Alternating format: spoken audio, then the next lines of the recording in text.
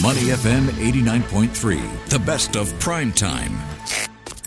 The travel and tourism sector was one of the hardest hit by the COVID-19 pandemic, leaving not only companies but also tourism-driven economies severely affected by shutdowns, travel restrictions, and the loss of international travel, of course.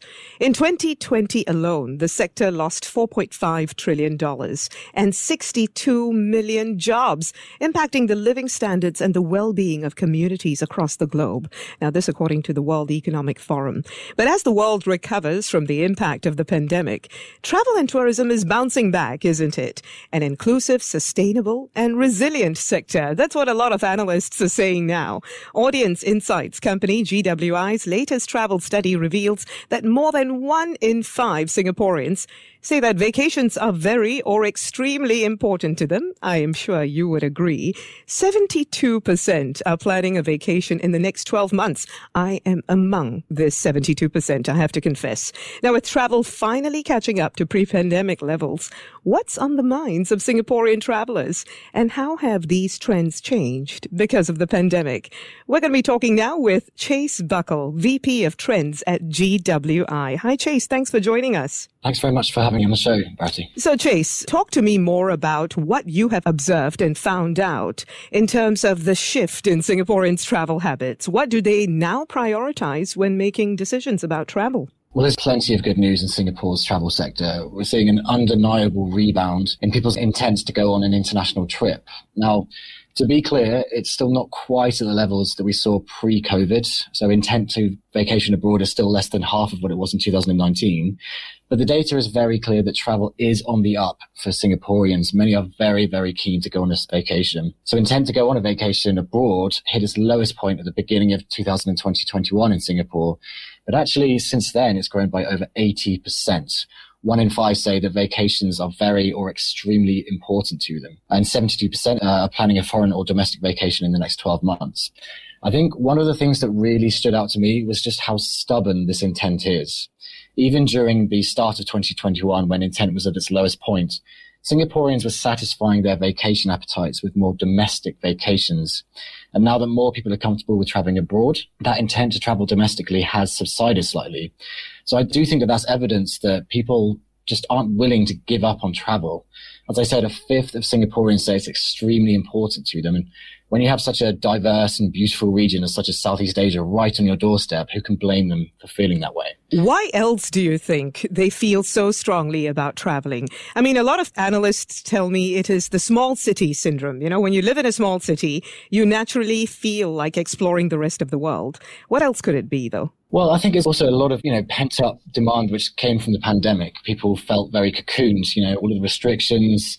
And really exploring the world is really important to especially millennials. And by sort of keeping that locked up during the pandemic, it just created a lot of pressure and, people's pent up demand. And what we see is that they are more than willing to try and travel now. And that trend line going upwards of people's intent going to travel is very, very clear in our data. Okay, but all of this comes at a time when prices are going up. I mean, airline tickets are more expensive, hotels are more expensive, even Airbnbs are more expensive. So isn't inflation at all having an effect? Yes, I think it is. But the pent-up demand is extremely stubborn, So are they opting perhaps for cheaper options? We do find that through our Zeitgeist study, we did a study on living with rising costs. And we found that a third of Singaporeans have become more price conscious about their vacations. So that really has led them to shop around for the best deals. So they're looking at what different travel providers can offer them, and they're seriously considering and comparing a variety of different options. So value for money at 66% was the most important factor when sizing up travel services, and that was followed by a competitive price at 53%. What are some of the top global trends you're witnessing currently? Well, it's largely the same sort of picture as it is in Singapore. We're seeing that upward trend of people's intent to go traveling. Again, it's, inflation is hitting quite hard, especially in places in Europe and, the UK, especially. We've got very high inflation in the UK. But even so, people are still looking to travel. It's really quite an interesting situation where you're seeing people's perceptions about their own financial situations and perceptions about the economy. Those are deteriorating. But at the same time, the intent to travel is going up. So it's this very strange situation where you just can't get rid of this pent-up demand, this very stubborn pent-up demand. Okay, are there generational differences in terms of preferences and patterns? Definitely. So you hear a lot of stereotypes about millennials and their sort of hunger for travel, and those do turn out to be true, especially in Singapore. They are avid vacationers. So millennials in APAC are more likely than any other generational groups to book international vacations and staycations. They really do have a very strong desire to experience new places and cultures.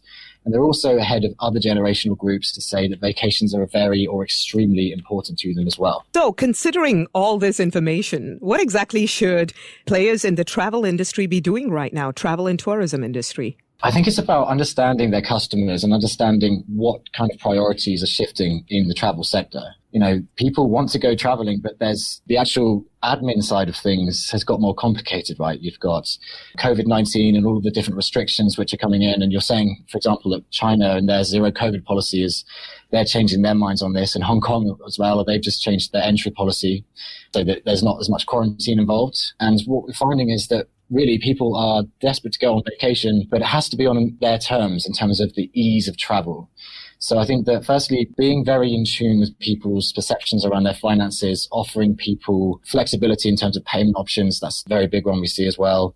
And really understanding that when people want to book vacation, when they want to travel abroad, it's really about ease of travel. That's one of the big themes we're seeing in our data. So information, giving people the right information to tell them, you know, when you travel to this destination, these are the things you need to consider. I think really it's about information and, like I say, really tuning in to have an ease of travel when they're going to these destinations. A lot of people in the travel industry tell me safety is of paramount concern. So you still have to invest in all of the COVID-19 safety gear, for example, hand sanitizers, masks, and so on, and make sure that all of that is available abundantly in all facilities and even on transport. What have you found out in regard to this?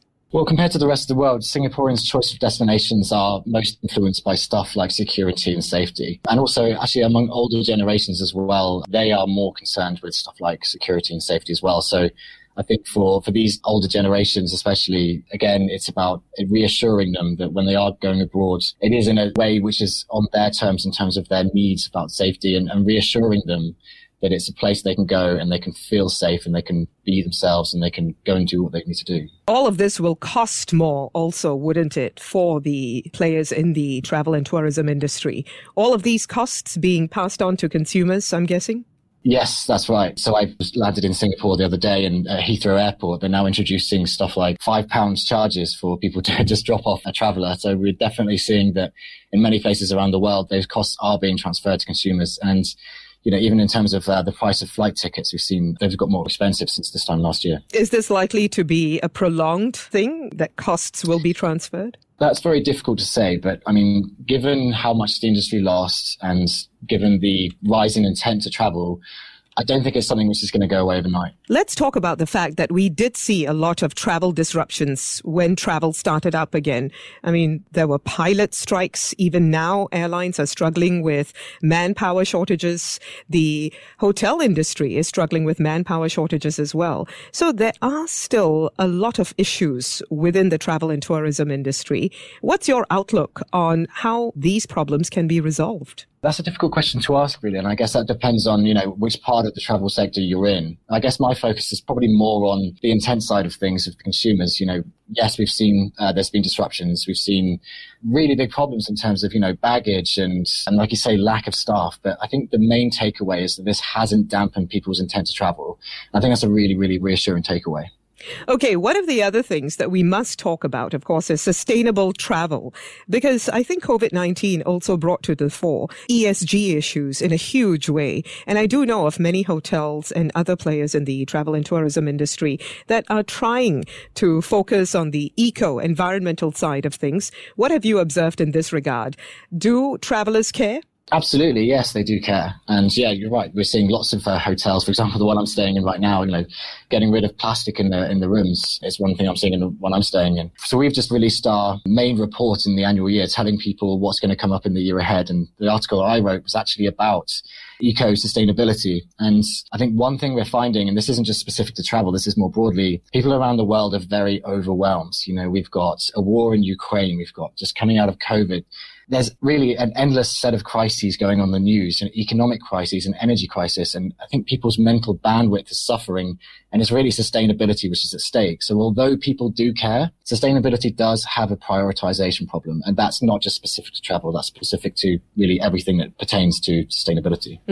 So they may not be willing to pay a premium for such services. That's definitely something we are seeing. The percentage of people who say that they would pay more for an eco-friendly product has gone down in many of the 50 countries that we track. But I do want to stress that it's not because of people don't care about sustainability. They do. But they also have to care about a lot of other things. And when their wallets and their purses are under pressure because of the cost of living crisis, it is sustainability which can be the first thing, because if it can turn into a luxury or a premium. Do you see this changing, though, in the near term? I think so, and I do hope so. I mean, I think that really, we still have to stay on track and treat sustainability as an absolute paramount thing.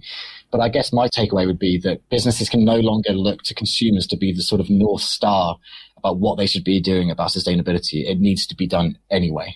Right. I think that's a great message, Chase.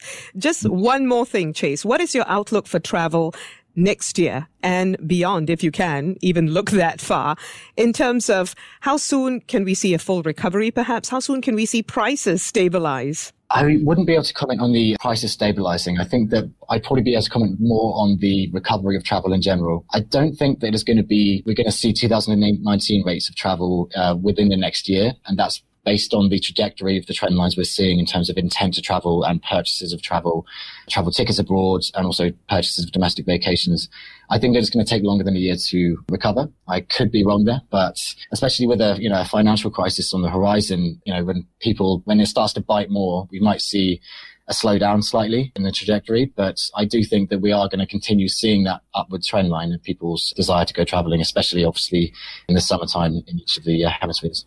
I know you said it's hard to comment on when prices might stabilize, but considering that demand is going to go up, chances are prices may not stabilize so soon or moderate so soon. Absolutely. They might stabilize at a very high level, in fact. That could be the case, yeah. And, especially with, inflation and these sort of things biting into consumers' wallets, I think that, yeah, you're right. It could take a while there, but I think that remains to be seen, to be honest. Thank you very much for your time, Chase. Really appreciate it. Chase Buckle, VP of Trends at GWI. Thanks for joining us on Prime Time. To listen to more great interviews, download our podcasts at moneyfm893.sg or download our audio app. That's AWEDIO. Available on Google Play or the App Store.